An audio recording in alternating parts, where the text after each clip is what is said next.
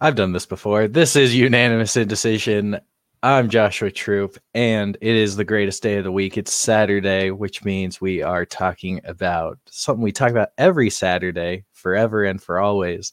Falcon and the Winter Soldier. I muted Ian so no one heard what his beautiful joke, but Yeah, it's gone now. Time has a passed. beautiful joke. I didn't hear it either. But uh so very cool things. But for those of you, this is your first time listening to us, I just want to remind you there's two ways you can find us. One is in audio format, Apple Podcast, Spotify, wherever podcasts are sold for free, or you can find us live on twitch.tv/unanimous indecision, where we do this show noon Eastern time on Saturdays. Now, obviously, Falcon and Winter Soldier is actually coming to a conclusion, so we can't talk about Falcon and Winter Soldier every day, every Saturday. I mean, we could, but we won't. Every Saturday for the foreseeable future, we will be done talking Falcon and Winter Soldier in specifics next week, but we will be continuing with the Bad Batch. I think that's right. And then Wednesdays, we do another show, 5 p.m. Eastern time on twitch.tv/unanimous indecision, where we talk about movie of the week. Sometimes now, recently, it's been a new movie because we're back to seeing new movies. And then we talk about the movie news of this past week or so, and there's been some fun things already, so I'm excited to talk about them. But more importantly, I'm joined by Ian Rismondo. Hey, it's good to be here. Good to talk about the best thing that happens to us every single week, which is Fat Thor, and not to go off of the script that we've so lovely prepared, but I want to bring up something that we were talking about before the show started. Did you pull out a notebook just for this bit? Yeah, I did. That's my organic chemistry notebook from 2 years ago. But we were talking briefly about Avengers Endgame, and you were saying how, wait a second, in 2023, Fat Thor is playing Fortnite, which, yes, unfortunately means Fortnite is still a thing in 2023. Yeah. But not only that, because there is a Thanos skin in the game, that means that the creators of Fortnite wanted to put our world's, like, killer into the game. That's weird. Do you think Thor plays as Thanos? That'd be a little twisted, right? He runs around, like, chopping the head off of everyone who plays as Thanos. Right. Do you think Noob Master 60 does Noob Master 69 play as Thanos, and that's why Thor is so upset and he talks trash for Korg? Right. There's a lot more deeper layers than we thought. Unless we're going to like Lego games or some old Marvel games, this is the most common or most recent game that has Thanos in it. So what he's really been doing is training. He's killing all these Thanoses. Yeah, he's training for when he gets the chance. And it's so unfilling for when he finally does it, because he's been doing it this entire time. It's just no different, man. It's doesn't change anything. But I want to get that a little. And that's the show. So yeah, thanks that's it. For joining. But we're here to talk about Falcon and the Winter Soldier, as you brought up earlier, and oh man, what an episode! This, I think, might have been my least favorite. Really? Yeah, I think so. Yeah, I don't know. I felt like I was pretty torn up about it immediately after. I was still processing, I think. I'm happy I watched it a second time because I liked it a lot more the second time. Okay. But yeah, the first time I watched it, I just had this weird feeling. To me, if you take out the Carly Morgenthau and the Flag Smashers of it all, which isn't that much in this episode. What a band name. Carly Morgenthau and the Flag Smashers. Yeah, and so like if you take out this epic new pop sensation out of this show, metal and synth. Yeah, whoa, you can't do that. That's why everyone's angry. But yeah, if you take them out of this episode, which is probably only like 10 or 15 minutes tops, it's honestly less than that. I would think so too, but I was being a little conservative about it. So if you take that out, to me, this is a very conclusion episode.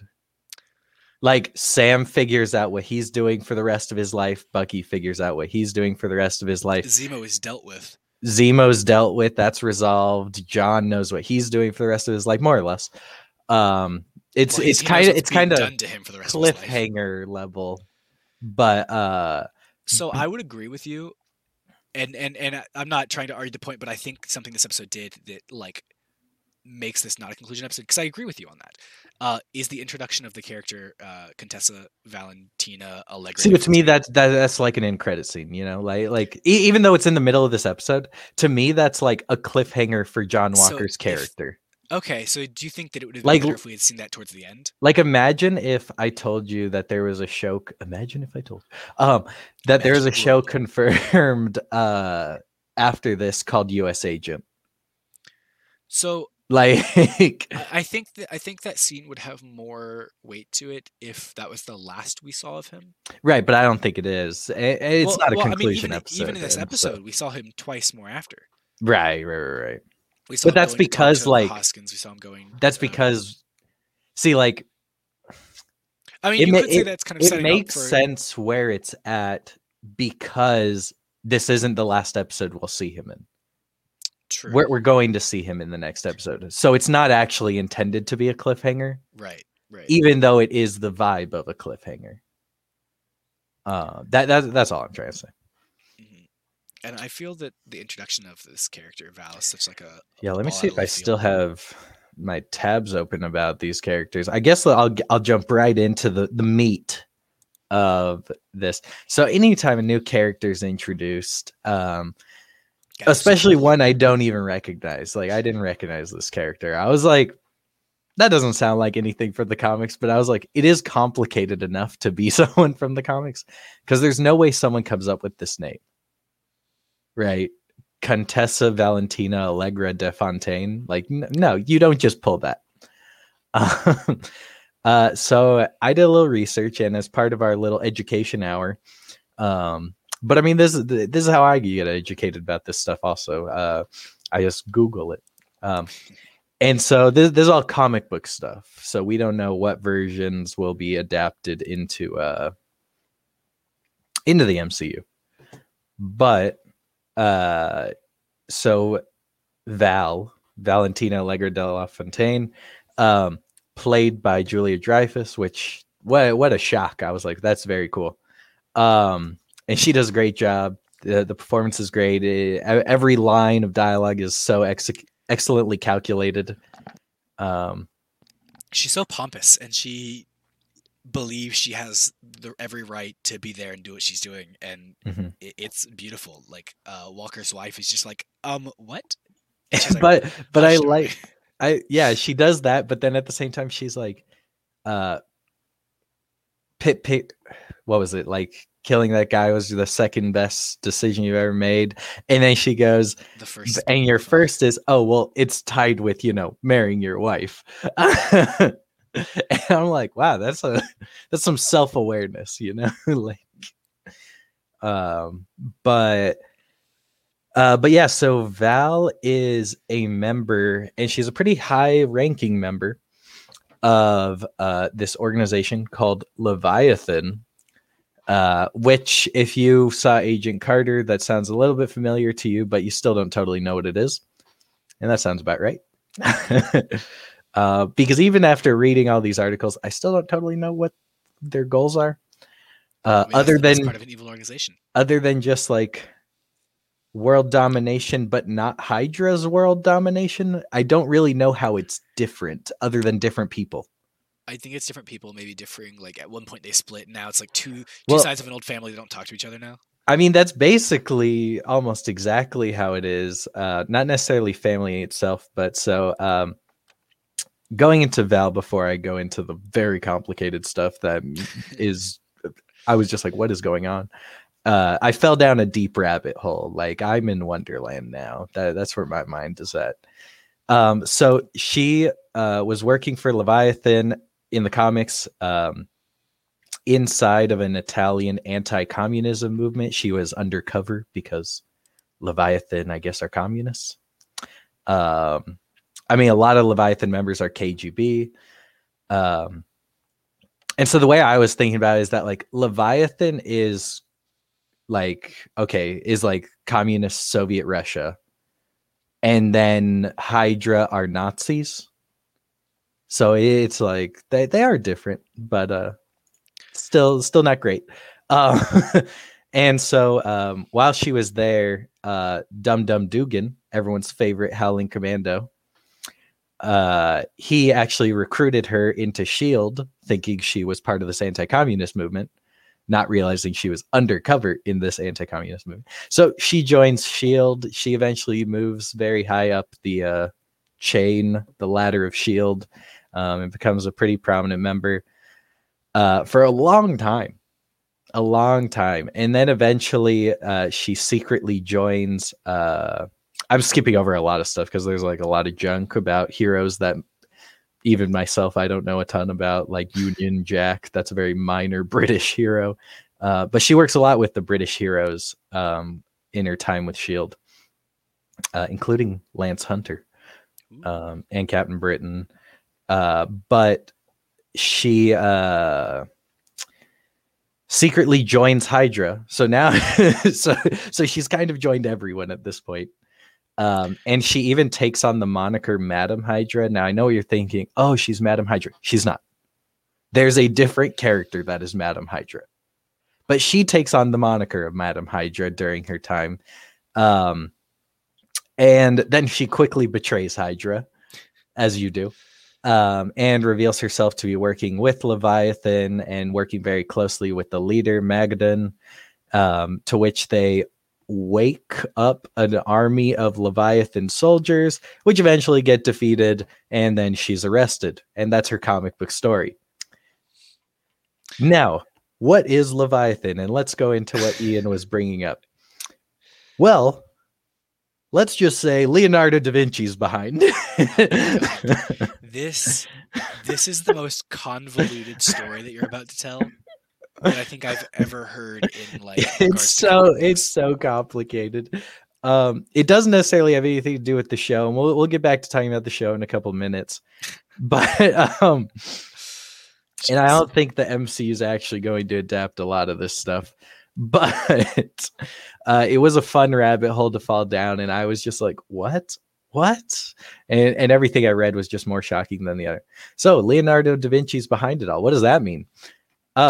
So basically, the Leonardo da Vinci, back, in his time, started a group called the Brotherhood of the Shield, which involved very intelligent people from around the world, including Isaac Newton, Imhotep, Zhang Heng. I don't know how you say that.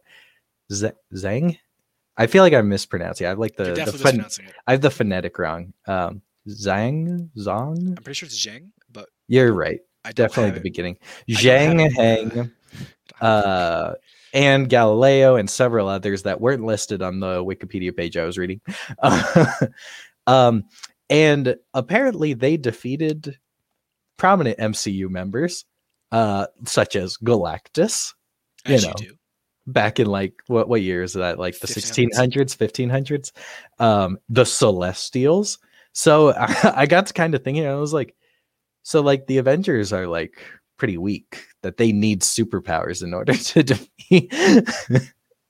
They use their minds. Yeah. And then, later, to those of you who are familiar with Iron Fist's history, Da Vinci helped Kun Lun detect that the Phoenix Force, yes, Jean Grey's Phoenix Force, the X-Men, was coming to Earth to wreak havoc because it's a force of chaos.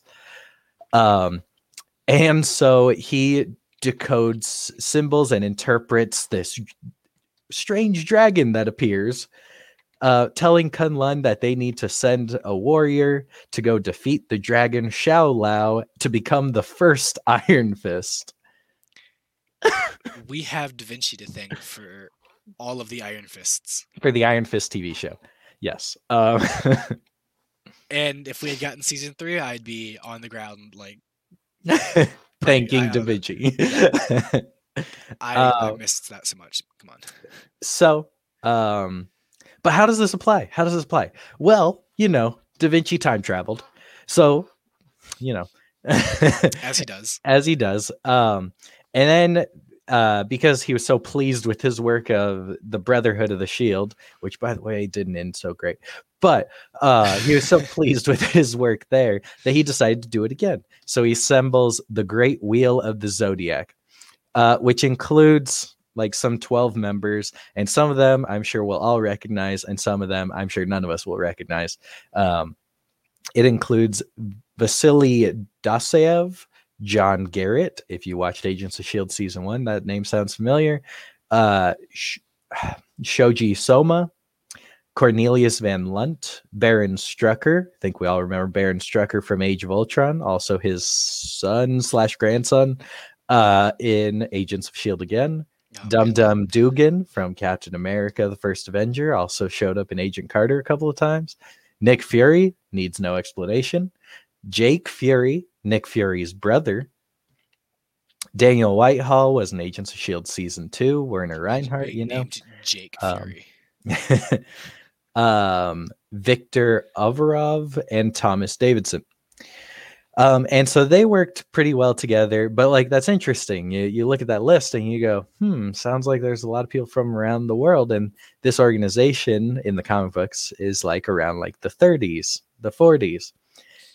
And so you start to look at it and you go, how did they work so well together? Well, the thing is they didn't. So there was this huge betrayal in the group, which ultimately caused them to split into 4 groups, which is Leviathan, the Zodiac Cartel, Hydra, and S.H.I.E.L.D. So go into your comment about like sounds like 2 families that split somewhere up the chain. Yeah.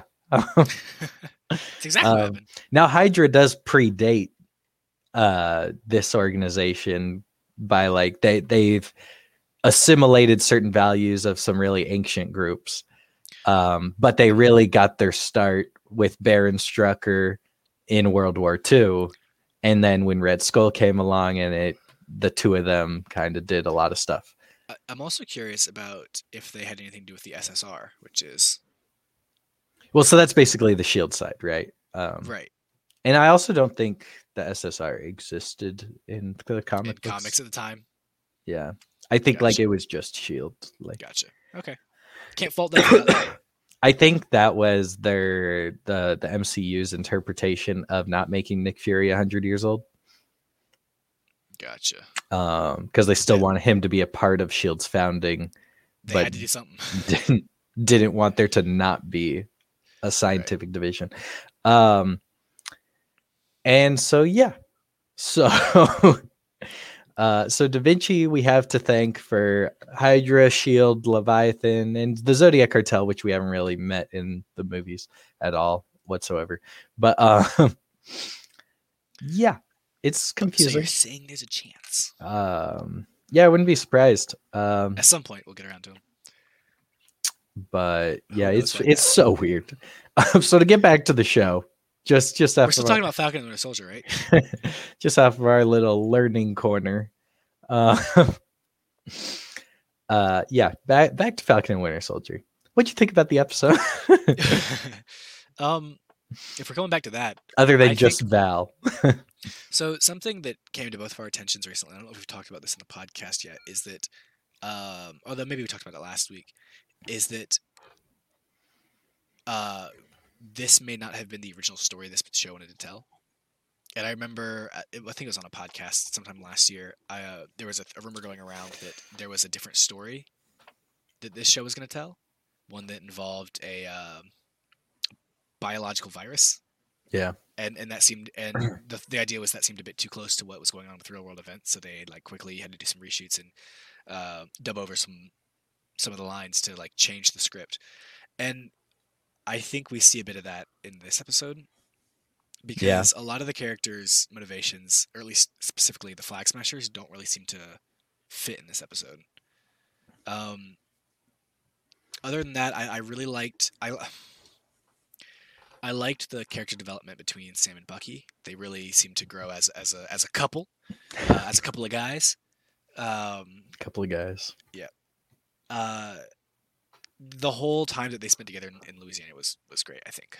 And we got that was cool. See Sam's montage of his training so he can be able to wield the shield. Something that I we saw, and I wasn't expecting at all, was Sam gifting his wings to Joaquin Torres. It didn't feel like a gift. I Keep mean, them. I mean, sure, gift is maybe not the right word, but now Torres owns the wings. yeah. Well, but the government does, right? Like, Maybe. Or Torres What? is just like, I mean, well, specifically, Torres takes on the role of Falcon once Sam right? becomes No, Captain no, no. America. I hear what you're saying for sure, but at the I same time, though, that like there needs to be more before Torres just shows up with the wings, sure, because sure. that's weird to me. We So- don't know even if he's trained in using the wings. Probably not yet, but hey, look, training montage. Come on. Yeah, a simple 2-hour training montage, and you're good to go. Now you bring up a good point because I didn't even think about that. That like maybe the government now owns them. I Because mean, if that's the case, then that's basically a big screw you to like the military. That Sam's like, you've messed this up. You made Walker. You've done this. I'm not fighting I'm not fighting I'm with the military retired. at this point. Yeah, Or not necessarily retired, but he's not at like the government's whim yeah. kind of thing. He's now gonna. But he does have contracts, which I think he has to uphold. But Now he's upset when he has to do them. He just shows up late. He shows up drunk or something. I don't know, man. I think like the storyline from the Flag Smashers really fell through this episode. We didn't get a lot of them. This was much more focused on Sam and Bucky, and we got Isaiah back, which I wasn't expecting. Yeah, it was cool. That's the thing I really appreciate about this episode is kind of feels like now Sam doesn't go around to talk to everybody, but like Right. But he kind of does. you kind of get that vibe though, at least just between like talking to Isaiah, talking to his sister, and talking to Bucky, that like he's really, and even talking to Torres for a little bit, but he's really like evaluating his own situation and Right. what he wants to do and what is the right thing to do. And it feels very like tonally similar to like Steve back in Civil War. That now we actually, what's cool is we're actually spending more time with Sam than we got with Steve before things went down. But Steve was very much Steve. Now he goes to the funeral. He's not actually intending to go to talk to Natasha, but Black Widow shows up. And so he talks with her. He talks with Sharon. He talks with Falcon. He talks with these three people all before he decides, hey, I'm going to go save Bucky, even though it's a fugitive move.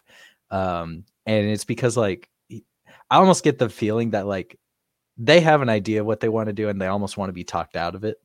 Right. It's like, give me a reason not to, because this is what I'm but then like the things people say, they're like, yeah, I do have to do it. Like, this sucks, but I have to do it. It's the right thing to do. I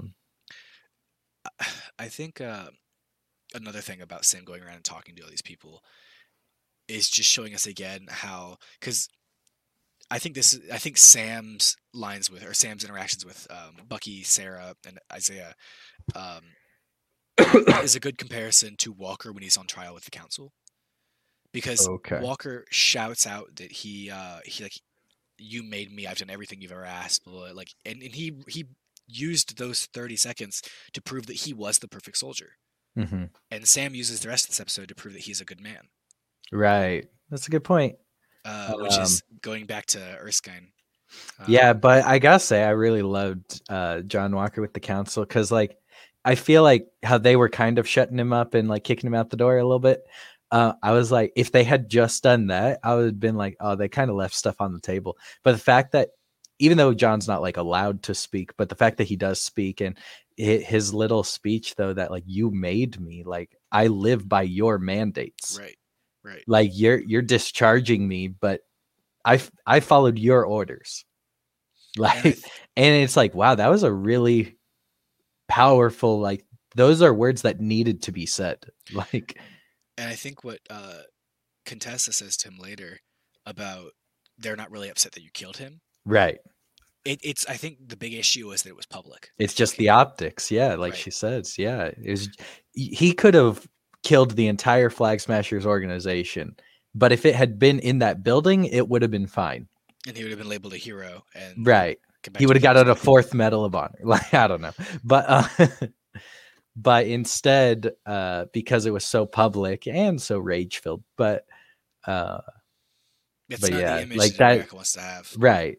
Like, and so it has nothing. Yeah, and that's the real tragedy of it all. That's in such a revenge moment that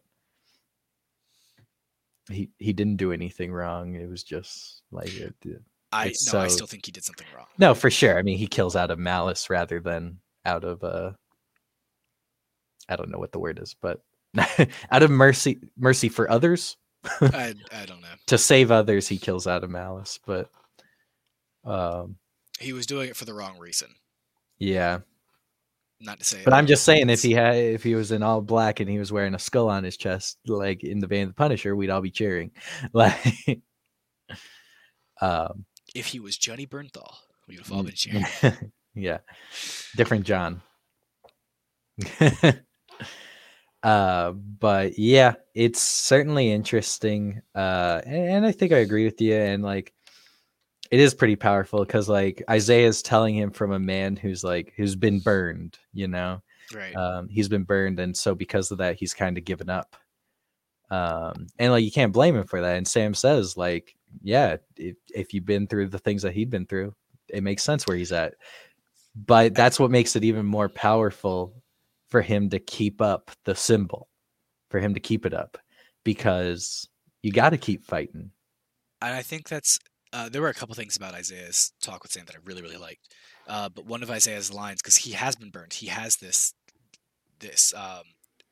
horrible outlook, and I'm not saying it's wrong of him. Like he was treated awfully. Right, in his situation, that is absolutely the right outlook. And he said one of his lines is, "They will never let a black man be Captain America, and even if they did, no self-respecting black man would ever want to be."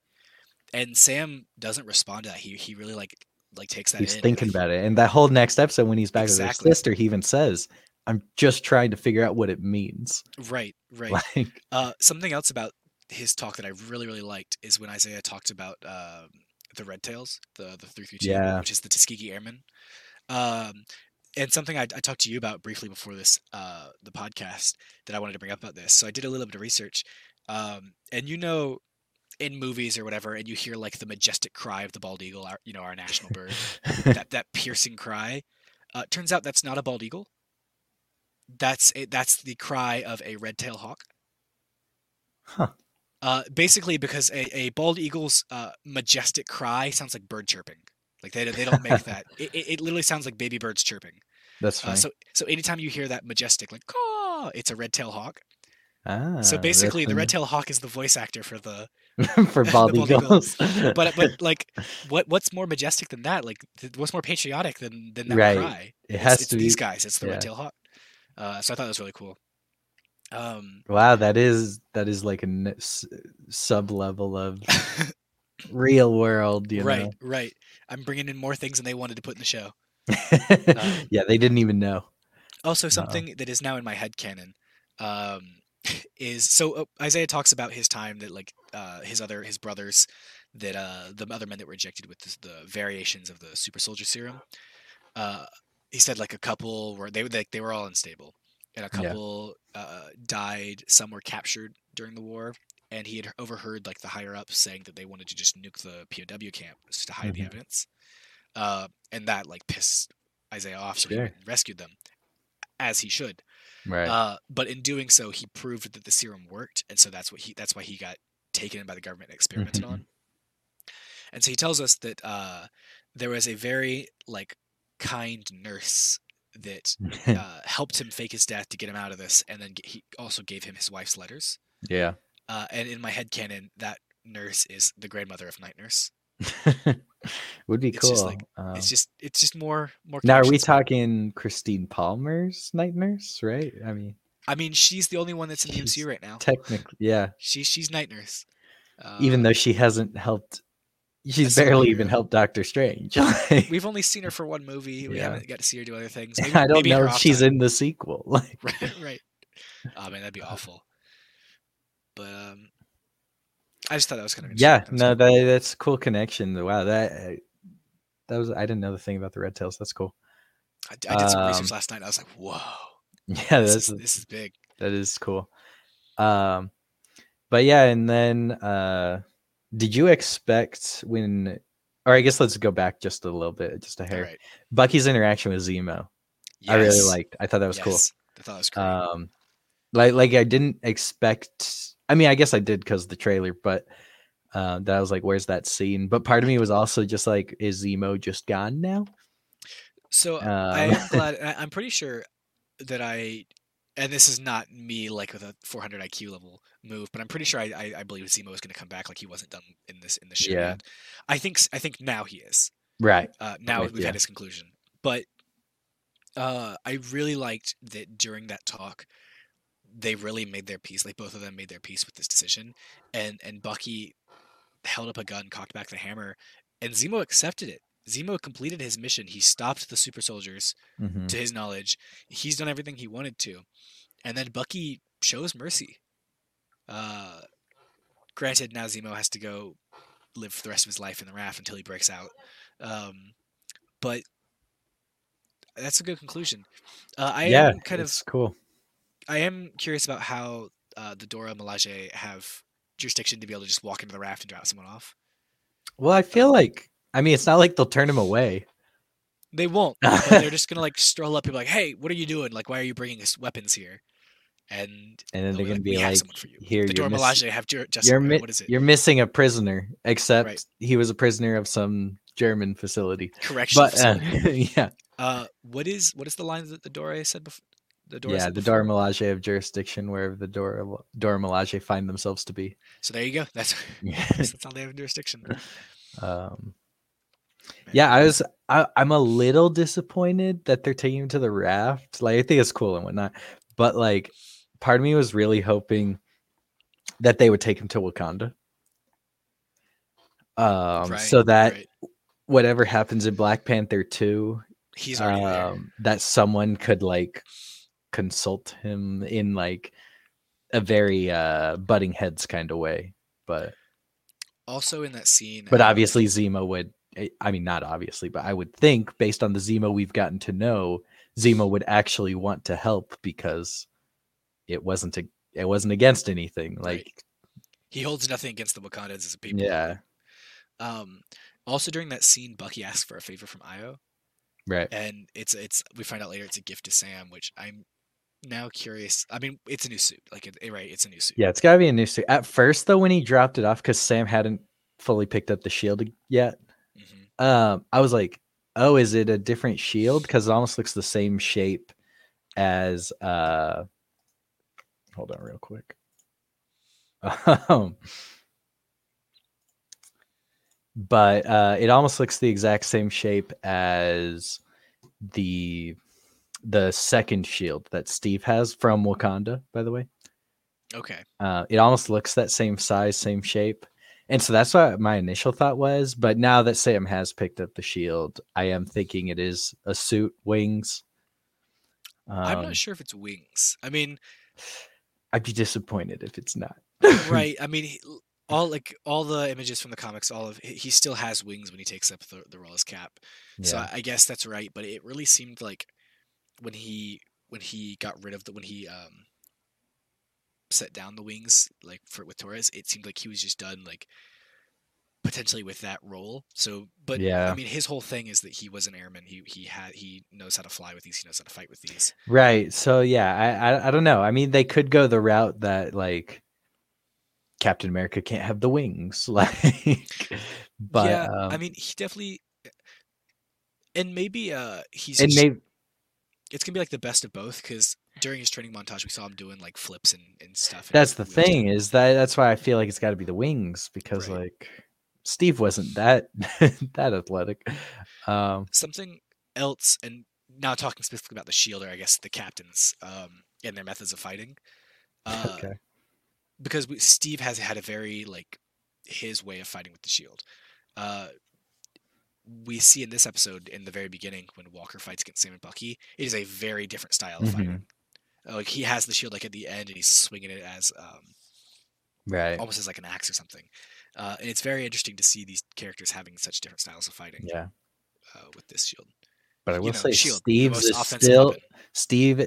Steve's method of fighting though is like the most diverse form of fighting, because like there's all this that's the thing that I always find so funny about Civil War, is when he's fighting Tony, Friday says like there's what does she say? Trying It's to like calculate his, there's no pattern to his fighting or something like that. And then and then later she almost like immediately later it's like it's not countermeasures, that's not the right word, but it's something that like we have a way to fight back. And it's like, I thought you couldn't predict it. How have you predicted it if you couldn't predict it? Predict the prediction. And so, but like that's the thing with Steve, and it's like a big thing in the comics that he is the best fighter. And I don't totally understand like why in particularly he's the best fighter, because he is just a kid from Brooklyn. But I mean, I think it's actually just training, because the explanation and Sam and Bucky while they were playing catch with the shield kind of showed this off, that it's not like, the thing about the shield is it's not just like you can't throw it off any surface and have it come back to you. It really is targeting. It really is having that aim and that precision. Because when Cap, in any of the movies he's been in, except I think in like one movie where he did have like an electromagnet at some point, where he picks it up, right. But for almost everything else, it is just him making split-second decisions with precision, firing and being able to hit those ricochets. Right.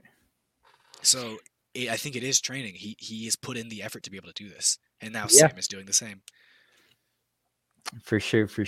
It only takes 2 hours of training now. Exactly. What did you think of Carly and the Morgenthau's? Which is now my term for. I mean, it's interesting. It kind of goes into the first scene. Kind of goes into my whole confusion. Well, I mean both scenes, but the first scene kind of goes into my whole confusion that I think I brought up last week. That like I didn't realize that the place they were living was the GRC resettlement camp. Yep. So they were saying the GRC are just ignoring them. But like I get it. The resettlement camps don't have all the resources and whatnot. But like, especially now, I'm like, wait, so the Patch Act, they were plucked from their countries, wherever they were residing, and put into resettlement camps. The Patch Act will then take, I could be wrong, maybe I'm misunderstanding. The Patch Act will then take them and put them back into their home countries. Yes, that is correct. That sounds better than the resettlement camps to me.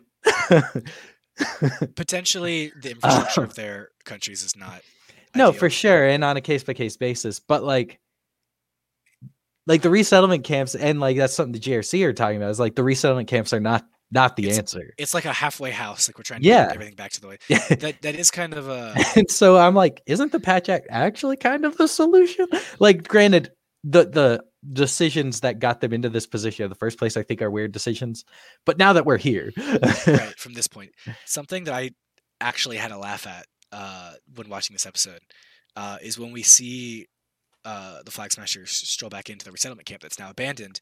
One of the subordinates picks up like a piece of paper off the wall and reads it, and it talks about how the GRC accused the people here of abetting and hiding these international fugitives, so the place was raided, and Carly gets upset at that. But the GRC was in the right here. These people were abetting and hiding foreign or international fugitives. It's like they have to realize, like not in like making negative what their fight's about, but like they have to realize that they are fighting a big force, and anyone who helps them will be hurt. Right. Like John Walker would have been somewhat in the right to detain that one dude. I don't remember his name, but like who gave him shelter for that evening. Oh, okay. Yeah. Like not the dude he killed. He would have been in Rudy. Yeah. He would have been in the right to detain him, at least for questioning, like he aided a fugitive. And so it's like she doesn't realize that like whenever she asks people for help, that has consequences. think she's still new to the leadership role. She's kind of grown into it, but she doesn't quite understand the consequences. Like, she's happy that people around the world are willing to help them, but like that every means time that she they're uses a that target. help, those They're now a people now target. become fugitives also. Like, Right. And then also, but the whole wording of it all, though, that the GRC has raided, it's the GRC's place. Right. They don't need to raid anything. It's their installation. And this, I think, It's not a raid. It's an internal investigation. I kind of think now that we've learned that we've talked more about the potential of re-scripting the show, that like Yeah. any of these errors just come from the idea that this is like a last minute change. Maybe. Doesn't I quite just work. feel like it's so entwined though with Carly's story that like It does, but we don't know how much of her story was supposed to be different. Because right, again, like it I has to think be we were like supposed to her see a whole lot more of story. Mama Ganya. Yeah. I don't know. I don't know. But that happened. We see her a little bit later, but we get to see the GRC like headquarters or something, Mhm. or where they're holding a meeting, which makes absolutely no sense to me because it really feels like they're like a United Nations type organization. But in New York, but even if But it the so United it Nations feels is in New York. That's where their headquarters is. That's where they I hold thought the meetings. United Nations was in Vienna. I'm pretty sure. What, like they can hold the meetings at different places, Right. but I'm pretty sure one of the meetings for the United Nations is in New York. Like, I mean, So yeah, why isn't it just the United Nations? Why is it this? yeah, United Nations headquarters is in New York, New York. Okay, I didn't know that.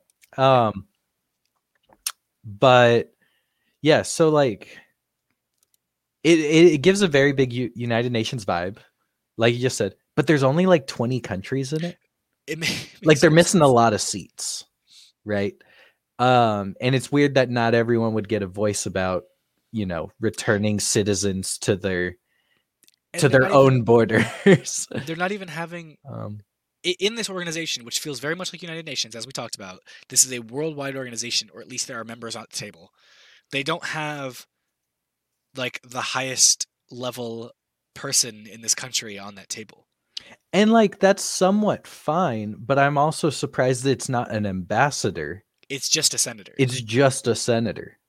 Which makes very little sense. Like that's so weird to me. Like to me, like whoever state that senator is for, they should feel like so abandoned. Like their senators focusing on their whole world. The senator's job is to focus on the state. Right. Like the state's relation to the federal level, like that's why we have ambassadors, because so that can be their whole job, right? Like, and so it's just so weird to me. Everything about the GRC is weird. Their inception, their decisions, it's all weird. Their goals, yeah, it's so weird to me.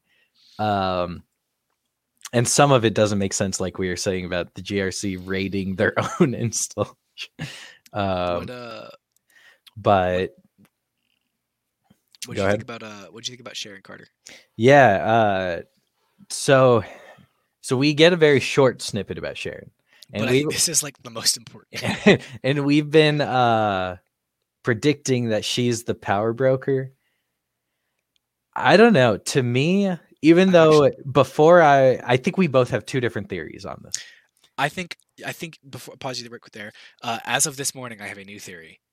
So separate from what I have been saying and what you have been saying. Okay, something that neither of us have talked about. But go ahead and talk. Cool. I'm into it. But, yep. All good things. So, I've been saying since we saw Sharon for the first time that I was like, she's kind of giving power broker vibes. Like it's her. But then I got to thinking about it, and I was like, maybe she's not the power broker, because the decisions she makes in this episode even more solidify it. So the power broker's constantly threatening and chasing and trying to kill. They even kill one of the flag smashers, right? They do.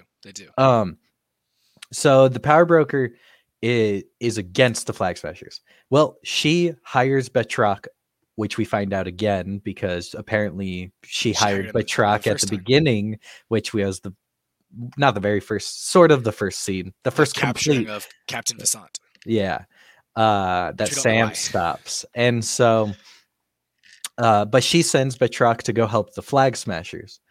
Okay, and then I think back to her lines of dialogue to Sam and Bucky back in episode 3, and she's talking about the hypocrisy of superheroes, and it all sounds very similar to what Carly and can't remember the guy's name. Jacob? No. Yes. At the cemetery. I think his name is Jacob. Right? At the cemetery is Nico. That is Nico? Okay. Yeah, because it's at his grandfather's grave. All right. Yeah, so which is a very similar conversation that they have when talking about like Captain America. And then I get to thinking, and I'm like, wait, if she's the power broker, why does she even send Sam to Nagel? Right. To just, if she thinks even there's like a 2% chance that Zemo, remember Zemo's there, that Zemo kills Nagel, she shouldn't do that. That's her super serum chef. She needs to protect him if she's the power broker. But if she's not the power broker, and if she's helping the Flag Smashers, that means she is against the power broker. And if Nagel's working for the power broker, I mean, if Nagel dies, I mean, no big deal. But yeah. But then she says, like, we have a problem because, that means the power broker is going to come for us hard now that Nagel's dead. But I was helping Sam and Bucky because maybe they could help Carly and whatnot. But then because of everything that went down in like episode 4, doesn't work out. And so I get to thinking, and I'm like, okay, so maybe she's not the power broker. And then I go to, just as I'm losing faith that she's the power broker, we get introduced to a new character, which is Val. And so I'm like, so now it doesn't necessarily mean that Val's the power broker. Maybe she's working for the power broker. I don't know. I have a big thing. But I do think she is connected to the power broker because I start looking at it and she's telling John, she says, hey, you could have killed them all. You could have killed all the Flag Smashers. Okay, so Val's not pro Flag Smasher. And then additionally, she wants John to work for her. Well, John still probably wants to go get Carly because he doesn't want to let the person who killed Lamar live. Very true. And so he still wants to go get Carly. So she's like, hey, well, we got some common goals, maybe. Which is why I think she's connected with the power broker. And I do think that someone working for her, is the one that killed Selby. And Selby told them about power broker things. And so, yeah, that's where I'm at. So, what's your theory? Sure. For a while, and up till very recently, I believed that Sharon Carter was the power broker. There was too much of her that just felt a bit off. Mm-hmm. We saw her doing a lot of things that were like, I don't know about that. Because she is very well off. But at this point, I think she has literally she's very intelligent, has made a name for herself, and she's it's weird how successful that she's got underneath the power broker's rule without being with the power broker. Right. And so we get introduced to Val at a very crucial time for Walker. And she, as you said, she's like, hey, you could have killed them all. Like mm-hmm. The best decision you can ever make, besides marrying her, is pick up the phone when I call. And she gives out a business card that has nothing written on it. One side is white, the other side is black. Right. I have a feeling the power broker might be Wilson Fisk. Whoa, dude, that would what? But in Madripoor, I don't know if he lives in Madripoor. He's not helping out his hometown. That's so important to him. I don't know if he lives in Madripoor. I don't know. I mean, he's every kingdom needs its king. He's the kingpin. Whoa. He might have a holiday home in Madripoor. I don't know. They do make that line. Every kingdom needs its king. The business card as well. Those are like his big things. He doesn't like doing things himself. Sure. So if Val is like the James Wesley, mm-hmm. Whoa, there's a lot of stuff. Whoa. There's a lot of stuff that and I don't know, man. That's the theory I'm running with right now, is that it's Kingpin. Dude, that would be crazy. We got one episode left to figure it out. So I hear what you're saying, and it excites me. I don't. Here's what I have to say about it, though. Oh, cool. You don't need to leave at the top of the hour? I don't. I'm good. Okay. Hopefully we don't go too much longer, though, because I know you need to study still. I do need to study. Regardless. But the only thing I have to say to that in response, because that is an incredible take. is that Val. So if we take the COVID out of our universe, now, yes, the story changes, but because we were talking about Falcon and Winter Soldier maybe changed because of COVID. But say it's the same story, but we take COVID out of release dates. We were supposed to get in the MCU. We were supposed to get Black Widow, then Falcon and the Winter Soldier, then WandaVision. Yep. But in this timeline, we got WandaVision, Falcon and Winter Soldier, and then we'll get Black Widow around the same time, and then Loki shortly after. But the interesting thing is, supposedly, Val was supposed to be introduced in Black Widow. And so the only question I have then, if she is working for Wilson Fisk, what does that have to do with Russia? That's a good point. And so that's my only thing. That's my only thing with it. If I didn't know that Val was supposed to be in Black Widow, then I would say that, yeah, it's a pretty heavy possibility. In general, I don't know what Val has to do with Russia, because she's an Italian noblewoman. But so if she works, right, she's an Italian noblewoman that works for, maybe, going back to the beginning, comic book Leviathan. And then Leviathan maybe is in charge of the Red Room. It wasn't Hydra. And then Leviathan being KGB and whatnot, then she has a lot of connections to Russia. And maybe they just had some incredible influence in Madripoor that one of the Leviathan members is the power broker. So Val maybe, or not Val, I don't know. It's possible. As a little bit of a side note, I have a feeling Val is the one who shot Selby. Yeah. Either her or someone working with her. Yeah. In Val's first line, if you look her up, it says that she's an excellent marksman. Right. With yeah, firearms of any could have been her for sure. And if we're just introducing characters at this point, so maybe. Also, with the GRC being such a big thing in New York and I guess around the world, we don't know how many pies the Power Broker has his fingers in. Right. I think that Wilson Fisk is still a good guess. No, I mean it's a hot take, but it's a cool take. We'll find out next episode. I'd like to read that article. Not to say I don't believe you, because I believe you about the Val being in Black Widow, but I just don't understand why too much. I know you talked about Leviathan and whatnot, but I don't really understand how her character could have much of a well, because she's I hear what you're saying. Like, I don't know what capacity it would be right in, like, but if she shows up, she's like, I'm with Leviathan, and everyone's like, well, what are you talking about? Maybe like, does she work for Dreykov? Does she? Well, so think about it. So Black Widow takes place like 7 years ago, before Falcon and the Winter Soldier takes place. Yeah. So I mean, like, she could be doing something completely different, you know? Like, fair. It's that's a long time. I mean, think about where Sharon Carter was 7 years ago, right? Right. So like completely different position. Although I don't think it'll be completely different. I think both of them will have to do with Leviathan. Okay. I think maybe she's the power broker, but she's the number 2 for Leviathan, maybe underneath. I lost the name. Mugadin? I don't know what his name is. Magadan? I think that's what it is. Magadan. And so that's what I think is. I think there will be a lot of Leviathan things. And that does make me curious, though, is like her being this connective tissue. I keep talking about the triangles of storytelling. I talked about it with WandaVision, and I talked about it with Captain Marvel, and I was like, yeah, but I don't understand what the triangle is with Falcon and Winter Soldier. The triangle is androids, wizards, and aliens. And super soldiers. Perfect triangle. It's a pyramid. So, it's tetrahedral. But thinking about it, and I'm like, okay, so what if it's Falcon, Winter Soldier, and Black Widow? And then what's the third one? I don't know. But and then we start getting into things that become interesting. But I mean, I don't know what it is, but I think it's. Do you think maybe She-Hulk even?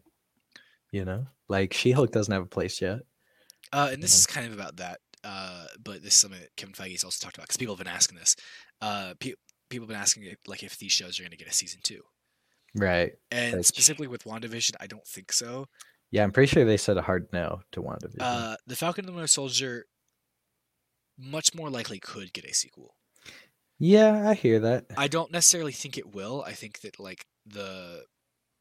I think this story has told, like, this story was specifically for the passing of the torch, Mm-hmm. and so a second season would have to follow something else I entirely. think it's completely contingent on Who holds the shield at the end. not who wields the shield, because I think it's Sam. At this point, Sam's Like- picked it up. He's accepted it. But there's literally a shot where Bucky picks up the shield, puts it on, walks 3 feet over, And takes it off, puts it on, and gives Sam. it to Sam. That was the moment where it was like, if Bucky was going to take it, he would take it there. He would take it there. Yeah. So it's Sam. And then Sam has this whole training Taj, you know? So it's Sam. I agree. But yeah, I don't know. I lost my train of thought though. Glad I could help out. I think it depends on like where Sam and Bucky are going to show up next. Okay. Because I don't know if there's a particular project I have in mind where I'm like they have to be in. I mean, they talk about Captain Marvel 2 that's going to be like a Captain America Civil War level.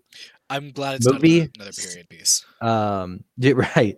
But they're saying that like there will be a lot of other heroes in it also. So maybe that's their next venture, but I don't know if that necessarily relates to some of their current things, but maybe some of their current things are somewhat isolated. I don't know. Most of their most of the upcoming projects in Marvel don't really feel like they would fit with these characters.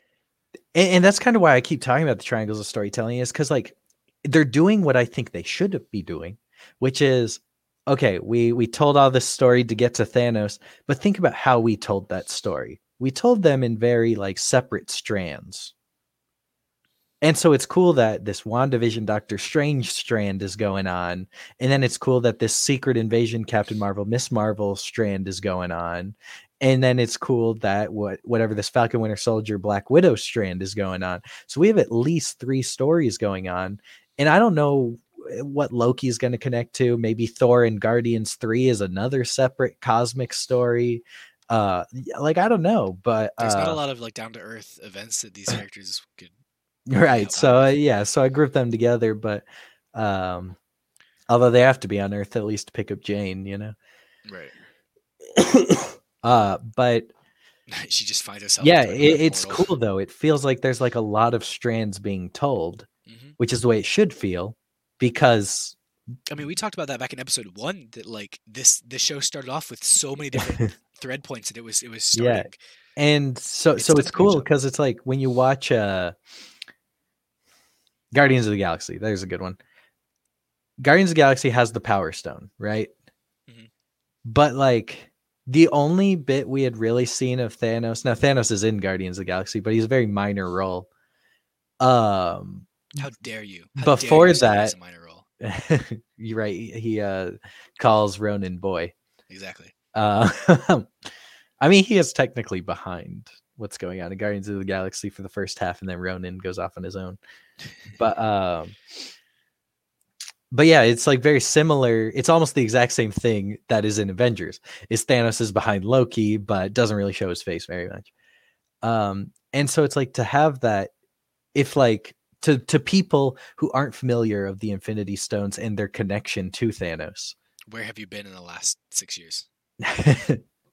Well, like when Guardians came out, but which was 6 years ago. 6 years ago. So like if you weren't familiar about that, you were just like, okay, it's a story. Sure, there's a slight connection, but it's very minor. And there is going to be that slight connection because they all fought together now. So like you inherently have that slight connection. And so, but to still pretend that these stories are so separate is cool. Because you give a chance to really delve into different moments, and in this case, a lot of character moments. Right. It would have been very hard to tell something on this scale within a time constraints of a movie. Yeah, I think WandaVision, you might have been able to do it. Maybe it feels a touch rushed, but at the same time, like let's think about like how much of like those first 3 episodes aren't really character moments, but they are slow burn moments. They really savor the slow burn. And so, whereas Falcon and Winter Soldier, though, is we have so many character moments with Sam and with Bucky, and and that's the thing that's super cool about this episode. Kind of getting back to it, is that Sam and Bucky's conversation before they part as just a couple of guys. Their conversation, I think, is so cool because to me, it is the conclusion of a conversation that already started, which was their therapy session. Yes. And so what happens in their therapy session? They both say some things that don't get resolved. Is Sam says, "Hey, I made a decision and you're just going to have to trust me that it was the right decision." And then Bucky says, "Hey, if you leave the shield, that means Steve is wrong about you, which means he was wrong about me." And to me, I was like, man, they're both like, they both said exactly what needed to be said, and neither of them embraced it. But in this episode, they do embrace it. Bucky says, "Hey, I get it now. Like at that time, there's no way we could have got it, but I get it now. Right. I get what your headspace was at." And then Sam on the other side says, because Bucky brings it back up that I just thought that that if the shield was retired, then what is Steve? What are you? What am I? And he even says that the shield is the closest thing he has left to family, and if you were just going to retire it, then he has nothing left. Right. And then Sam says, "Hey, dude, you gotta live beyond Steve. You gotta live beyond me. Don't even listen to me. You gotta be for yourself." And then he actually gives him some direction that he's like, "Hey, it's cool that you're making amends with all these bad people that you enabled as the Winter Soldier, but you also need to focus on the ones that you hurt as the Winter Soldier, and you shouldn't be making amends for yourself. You should be making amends for them." He says specifically that he hasn't been making amends; he's been avenging them, not amending. Right. And I think, and he's like, "Just start with one man." I'm like, man, Mr. Nakajima. Right, for sure. And right, because he's been avenging, because as the Winter Soldier, he enabled all these bad people, so now he's getting them all arrested and whatnot and detained. What about the good people here? But what about the good people? You can't get those people arrested. I mean, you can, but it doesn't. I wouldn't exactly call that amends. Right. But yeah, and so those are the ones that are actually going to impact him, because it'll be something that he's not doing for himself. Mm-hmm. He's doing it strictly for them. He has to make himself vulnerable and kind of exposed of his crimes. And so yeah, I mean, and that's what I thought was so cool, is that wow, that was a conversation we opened up back in episode 2. Mm-hmm. And now in the second to last episode, we get concluded. Something else that was brought up in that conversation, and not to detract from your amazing little thanks, man. Yeah, emotional speech you just gave. So Leonardo da Vinci. But Sam gave us a little bit of insight on where Steve is, and I think Steve's dead. Someone said that before in an earlier episode. They said Steve's gone, and I'm pretty sure Sam uses the same words. But the repetition of it does seem at the time nail in coffin. At the time, I played it off as Steve's just not here anymore. He's no longer with the role. He's not an Avenger. He's off doing his own thing, just living his last years. But I'm pretty sure at this point, Steve has passed away. So that means at some point with I think this is kind of one of those things that I think Steve lived long enough to be able to give the shield, and then that was one of his last few things. And then laid down next to Tony's grave, and right, and died. It's like a Hunchback of Notre Dame, where they get buried together. Right, exactly. So sad. Yeah. But it's not a big plot point, but I wanted to bring it up because we've kind of talked about that on the podcast, of what's going on with Steve, why don't they go to him just for advice, talking about the shield and whatnot. But yeah, maybe he is dead. That there is the small possibility, just to put it out there, because I do think you're more right now up in space. Yeah, he's on the sword ship. That would be cool. Would be cool. Steve's gone, man. He went up. All the Canada jokes, or in WandaVision, where at the end she's pointing up to go to space. But But I'm just saying, not to bring this into like science fiction, but if you get him going fast enough on a ship, it'll slow down his aging. Right, but he's already aged quite a bit. Yeah. Right, right. But they yeah, I hear you saying, but not even necessarily that. I was actually thinking almost similarly to Isaiah. Okay. That like in what way? That like Bucky knew about Isaiah, but kind of understood that like to just leave him quote unquote dead to the world, dead to the world, and just leave him be because he's already been through so much. And so like part of me, a little bit of me is kind of like, well, yeah. And so the reason why Sam keeps going to Isaiah now is because he's just now learning about it. It's new. Right. But Steve's not new to Sam and Bucky. So they're both letting Steve stay dead to the world. Either realistically or whatever. Yeah. And so, but maybe he is actually dead. Maybe he's in space with Nicky Fury. Is that what you tell? Like, where did my dog go? Oh, he's in space. Space with Nick Fury. He's in space with Nick Fury. Yeah. We took him to a special farm in space with Nick Fury. With Nick Fury. What's the like the Pet Avengers? Nick Fury or something? He's like a squirrel. Oh gosh, it's so bad. It's so bad. Something else. One last thing about this, and then I want to ask a question about the show. During the second part of couple therapy, which is Sam and Bucky's talk about the shield, about Cap and whatnot. Mm-hmm. Bucky has a line where he says that he and Steve talked about who would get the shield right after his passing, and specifically that they both thought it should be Sam, and that's really big on Bucky because again he said that the shield is like his connection to Steve and whatnot, and for him to let that go to Sam, I think was really that's a big thing for him. I think he realizes that let's look at Sam. Sam, everything we've seen about Sam in the MCU. Let's think about it. Yeah, he's always with Captain America. But not even that. He's not always with Captain America. He's always with Captain America saving Bucky. Because he didn't fight in Age of Ultron, right? He wasn't in that fight. Nope. Even though he was working with Steve. So he's always with Steve saving Bucky. And so Bucky feels like he owes a lot. The only instance we really have otherwise is Lagos. And it's the beginning. And then after that, it's again back to saving Bucky. What do you mean? There's Ant-Man. Yeah. That's true. That's true. But yeah, like everything we see of Sam is taking on Steve's responsibility of saving Bucky. And I think that's something that Bucky realizes, that like he's needed to be saved so much. And Sam was there right alongside Steve saving him. And so like, yeah, Sam. Yeah. I think you bring up a good point. I mean, we're getting a little low on time. I do want to bring up one last thing. And I won't bring up something. I want to ask you a question. How do you think this final episode is going to go? What do you think is going to be like the bullet points, like the bare outline of what's going to happen?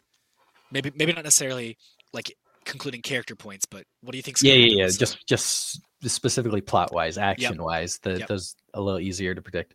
I mean, not action wise. Obviously, Bucky will survive and make peace with Nakajima. Yes. Or he'll make peace with Nakajima and then die. Sorry to put that out there, but Ian's thinking about it. I was like, "Oh, do you mean Bucky's gonna die or Nakajima's gonna die?" No, Bucky will die. Like after he makes peace, and then he dies. I sure hope not. Oh, that would be a horrible way for this to end.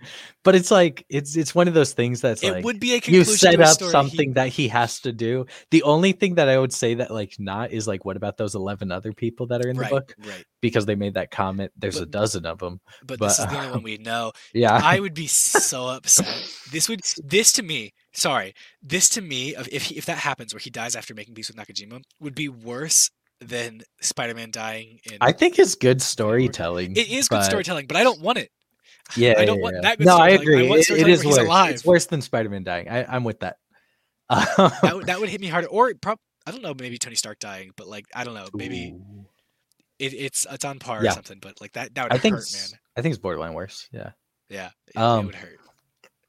but yeah, I don't actually think that's gonna happen. I just put that out there because I was like, You need to take that back, man. I don't even want that whenever I tweet. think about like how you could tell a story, I'm just like, well, you have to indulge the idea. Right. Um, Never do that again. so now that Bucky's no, Yeah. no, I don't think they'll do that because I do think it'll like somewhat end with Bucky making peace with Nakajima and maybe Sam's waiting out in the hall, Okay. that kind of thing. But and the boat will finish. We'll get a nice scene of Sam taking his nephews out on the boat. We got to do that. They set up for that. They have. But They set up for that. that aside, there's kind of two ways I see it could go. One is just that this big GRC showdown in New York with all these council members, and whatever Carly's going to do with Batroc and all of them. Now, my problem with this, though, is I don't fully see it because I think there's inherently some problems. That's like, well, how does Sam get there so quickly? Bucky's also in Washington, which isn't exactly New York. So how does Bucky get there so quickly? Right. And so that is a little weird to me. And then also it's like, I still want some sort of resolution with Sharon. I need more context there. Right. Now, how does John fit into that? It's very easy. John also shows up and deals with that. And so like, yeah, I just to me the Sharon thing remaining unexplained is kind of the thing that bothers me. It's so like the one thread that doesn't tie. So part of me thinks that there will be two big action sequences in this, which has been a pretty common thing in all of these episodes that there's like two action sequences. Other than maybe this episode, which I think is part of the reason why I said like it feels very conclusion, like a resolution. But so if there's two action sequences, maybe we start with the GRC showdown and maybe Carly's like very successful. I don't know how it goes down, but something really big happens during that because it's kind of like the ultimate showdown between lawmakers and terrorists. Right. Right. Like who will win? And so with that being set up, with that climactic moment being set up, and then it's like, okay, Sam has to go get her now. He needs to stop being a little bit reactive, waiting for intel. He needs to go get her now. And so that's kind of the way I'm leaning a little bit more. Assuming this episode is as long as, I mean, every episode I think has been longer than the previous one. Yeah. So assuming that like somewhat continues, that this is still a 60-minute episode, like that would be a lot to fill if you just have this GRC showdown for like, I don't imagine it'll last more than 10, 15 minutes. I think 10 minutes probably. And then you have a 50-minute resolution. Like it's pretty long. And so like, if then the GRC thing happened last 10 minutes, okay, and then it's about hunting down her, and then we learn about the connection of how Sharon fits into this all, and then we learn maybe a little bit more about John and whether John is teaming up or not for this one mission, and then we have the big showdown between all our heroes and villains, but we learn more. That's the big key, is that I think there has to be learning time, but it feels like the GRC thing is going down now, which means there's no learning time. So I think there has to be two action sequences. Okay, so that's your take. I have a lot of points with you, and I don't want to sound like I'm just falling off of you, but I have some similar thoughts. I think echo Josh. Exactly. I think the GRC thing is happening immediately, and in some notes I put, I kind of made a little joke that I think Sam gets to fly there like Mach 3 or something, just because he has to make it there in a couple minutes. It's the new vibranium wings, man. Maybe. Where you split your brain in half. Right. He gets there and his face is like ripped off or something. But I think the GRC fight's going to go down immediately. The Carly and the Morgenthaus are there. I think Walker's going to show up. And my thought is, I think Walker's story is going to conclude with the GRC fight, because I think that the Flag Smashers are going to be fully dealt with by the end of the GRC combat, or maybe GRC happens and then they go off and then they're dealt with. But I think that before before Sam and Bucky leave the U.S. to go deal with Sharon in Madripoor or the Power Broker or whatever, I think the Flag Smashers are done. Yeah. So I think that Walker is going to come back. He's going to have his stupid shield made of It's steel. just We get the idea that, or like we get the birth of U.S. Agent as a character, really. yeah. And I think he's going to be pivotal, maybe, Yes. in that word. stopping the Flag Smashers and Carly specifically. I don't know if I have an idea of whether the U.S. how like the government will take that, him coming back to fight Right. this. But I think that his character ends there as well. So And I then think we learn. I think, and I don't mean to interrupt you, but yes, I do. I see how it is. When you say the character concludes, you just mean like this chapter This chapter of his life, and then moving forward, he'll be whatever U.S. agent is. Right. Like, right. yeah. Within, Okay, I within hear the you. context of this show, I'm just trying to his- clarify for myself because it's like, sorry. unless don't he think- dies, I don't feel like his character's No. concluding. No. And I don't think he'll die. I think he'll live. Yeah. But I do think I think it would be a loss if we don't find out more about what happened on his and Lamar's worst day in the service. Mhm. I don't know how they would be able to tie I that don't. in, Yeah. but I would like to know more about that. But I do think within the context of this show, his time ends here in the U.S. Then he'll be U.S. agent doing off whatever he wants to do. I think that Sam and Bucky are going to see Batroc or something, or they're going to find out how For Sharon's sure. involved in this. Right. They're going to cross the seas for like the 18th time in the show. They're going to have such jet lag after this is all over. Do for sure. They need some naps. Seriously. Is that what they're doing off screen? They're just napping. Maybe they just sleep really well on flight. They're going to confront Sharon. Something's going to go down with that. I don't really know how. I feel like I don't know if Sharon's going to. I don't think Sharon's going to end up on the side of the good guys. Yeah, it feels weird. For her to be like, "Oh, it's all a prank. I'm actually a good Prank. person It's still." just a prank. Yeah, it's just a prank, bro. Social experiment. Right. I feel like she's gonna end up on the side of the bad guys. I don't know what is gonna happen with her. If she'll get arrested at the raft or something, or if they'll leave her be. I don't know, and be like, "Don't do this again." I feel like we're gonna be introduced to the Power Broker, because I don't think Contessa, and at this point, I don't think Sharon is the Power Broker. Yeah. I don't really know what more Contessa is gonna do, other than Make a call. Maybe she's gonna call Walker. And be like, hey, Flag Smashers here, go. Right, or something. And then next time it's like, hey, now that you did that for me. Right. But I have a feeling we'll be introduced to the Power Broker. They're gonna go off. They're gonna fight Madripoor. Maybe learn of the Power Broker, and that's gonna be the end of that. So that the Power Brokers can still have stuff to do. To conclude, Sam and Bucky are gonna come back to the States. Probably without Sharon, but they could bring her back too. Bucky's gonna go and confront Nakajima and yeah, I like a lot of what you're saying. And then I think Sam is gonna go and do fishing with his nephews. Yeah, like the last scene is going to be Bucky. Like Bucky and Sam is split up. Bucky is with Nakajima and Sam's with his nephews. And see, I think there might be a scene after where they come back together, but maybe not. Ooh. And they like go out on a date or something. Yeah, in right in front of at Izzy's. At Izzy's, like they're on a date. Like she's like, yeah, no. Do you think that he's gonna talk to whatever her name is again, Lena? Ooh, that would be the ending, right?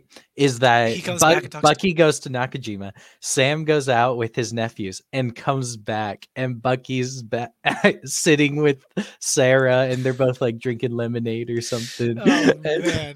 And he's like, I'm gonna kill him. And then cut to credits. He gives him that like death stare, or like he picks up the shield, puts it on his arm, walks up, and then cuts or something. That'd be kind of funny.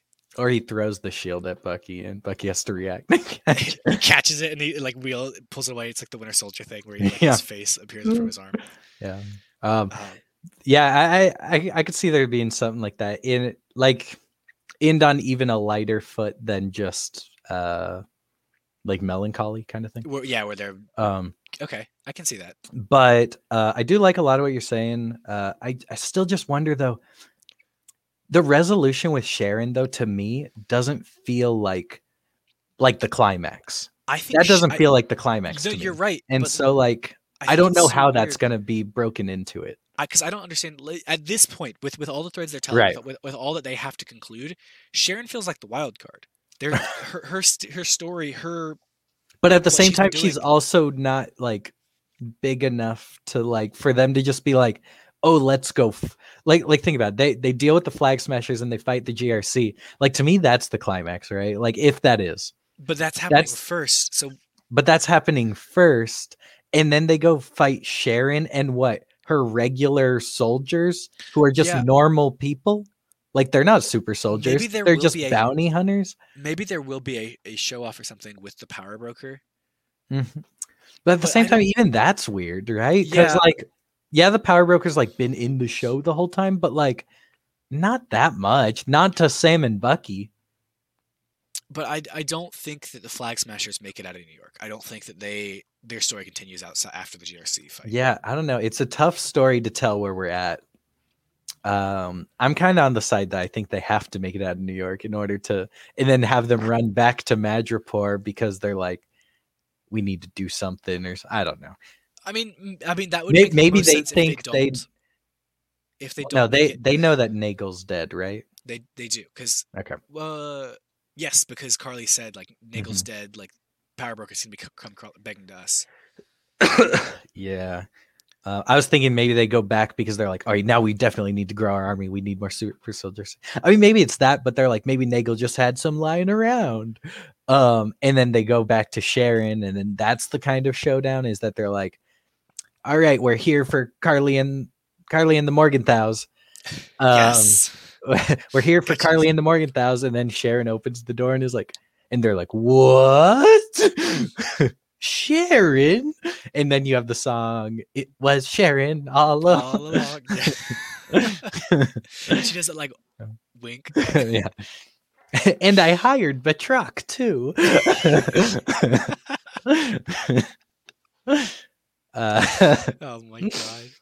Yeah, that's kind of the way I feel like it has to go with the less of the goofiness. But I think the goofiness would be hilarious as like a short little skit, but not anything within the yeah, show. if it wasn't So, in the MCU, if it was like something just like we made, something that regular non creators made.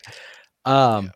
But yeah, that's kind of where I feel like it has to go. But at the same time, like, yeah, it feels like such a big climactic moment that it is weird that the Flag Smashers get to go beyond that. First of all, I think it's weird that the Flag Smashers. Okay, Because the that Flag feels like Smashers such an are apex to their story the is Flag Smashers confronting are the GRC. in the U.S. now, which I think is very impressive considering the rise in terrorism throughout the world that the U.S. is they somehow make it in. But they make it in. Sure, they make it in. The GRC gets blown up. They get whatever. How are they making it out of the United States? That's true. How are they able to make it into the United States, but Sharon isn't? Right. These people who are internationally wanted criminals. And then, like, that's kind of the same level she's at, but Sharon didn't kill anyone. Right. That we know of. But Yeah, we know. so they have a fight with Walker and with Sam and Bucky, and like the U.S. sees them or whatever, and somehow they're still able to get out of the United States and fly to Madripoor. Yeah. Don't make much sense. But Yeah, I hear what you're so saying. my thought is that the Flag Smashers end in New York. However, I will say if it's they do probably make it, easier to get out of a country than to get into a if they country. do make it out of New York, I think the best place they go is to Madripoor to try and do Right. something, and then we'll get a showdown there maybe. Because I agree with you, having Sharon's interactions be like the climax of the show doesn't really make sense. Yeah, I It's don't know. yeah. We So just I don't really know don't. enough about what that would be. We don't know enough about her to Because, know. like, as far as I can imagine, is it would just be like she has like some bounty hunters on payroll, Right. which like that doesn't sound like a threat for Sam and Bucky. What if Especially after they defeat the Flag do you think? Smashers. Because I was thinking about this and I forgot it in my outline for this last episode. Do you think we'll see Torres again? Maybe I think could so. be. I think we'll see Torres. I don't know if he'll have had time to fix the wings. Yeah, you think considering he'd it's show been- up with the wings? I would like to see that because he just wants to help out Sam. Like he's doing his Mhm. best. And it would be nice to see him in that role. But I hope he shows up again not wearing the wings, but the wings are like next to him. he has them or something. He has Yeah. them. He's like, hey, I spent the last 48 hours without sleep working on them. I also have jet lag, by the way, because I've been traveling around the world. No. He doesn't have to call attention to him. They could just No, be no, like no, in the no. background hanging up. But They're on a table and he's been working on them. right, but like Torres like makes a call and he's like, hey, they just in the same way that he's been giving intel, I guess. Hey, I think they're headed to Madripoor, like or something. Yeah. No, that would be cool. But it would be nice to see him just one more time, just to remind Sam that you still have one friend in the military. Right. Other than James Rhodes, I guess he has 2 friends. But that's it. I don't know. I think there's and a lot. Thaddeus Ross. No, just kidding. I think there's a lot that this final episode has to do. They've definitely. It will be funny though if the end of this is Zemo and the Flag Smashers are in the raft. They could just like Zemo's like he stands up or something and he just like, looks out and he sees them all on a. They're walking in, being escorted in. Like it would make I don't know if the raft has like cafeteria lunches like a standard prison would, but it'd make those very awkward. That'd be pretty funny. But yeah, I don't know, man. I'm excited. One more week, we get a conclusion to this series finally. Definitely. It's not a perfect show, but it is very interesting. It's very thought provoking. If because we don't know for sure, if the show was rewritten from its original script, they've done a pretty good job of still getting a cohesive story out of this. True. If it changed, like it's pretty close. Like my biggest problems are like the GRC and consistencies. But I can't. But part of me feels like there are certain things that still just don't make sense that would have been there, like a lot of the like border stuff, which like sort of makes sense. It just feels like it's a weird place how we got here, right? Which is why I feel like that would still be there because it's kind of predates the show almost. Like the show just acknowledges that happened. Maybe. But I don't know. We're probably going to go ahead and wrap up here.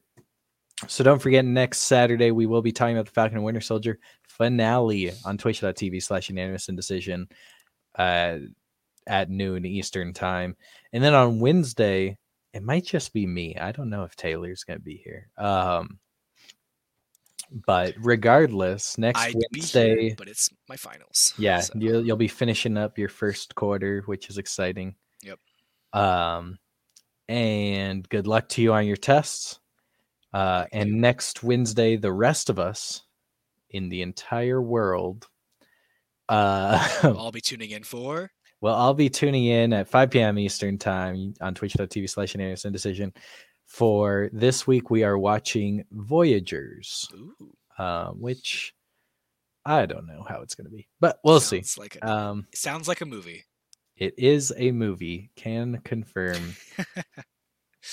It's got Colin Farrell in it, so that should be exciting.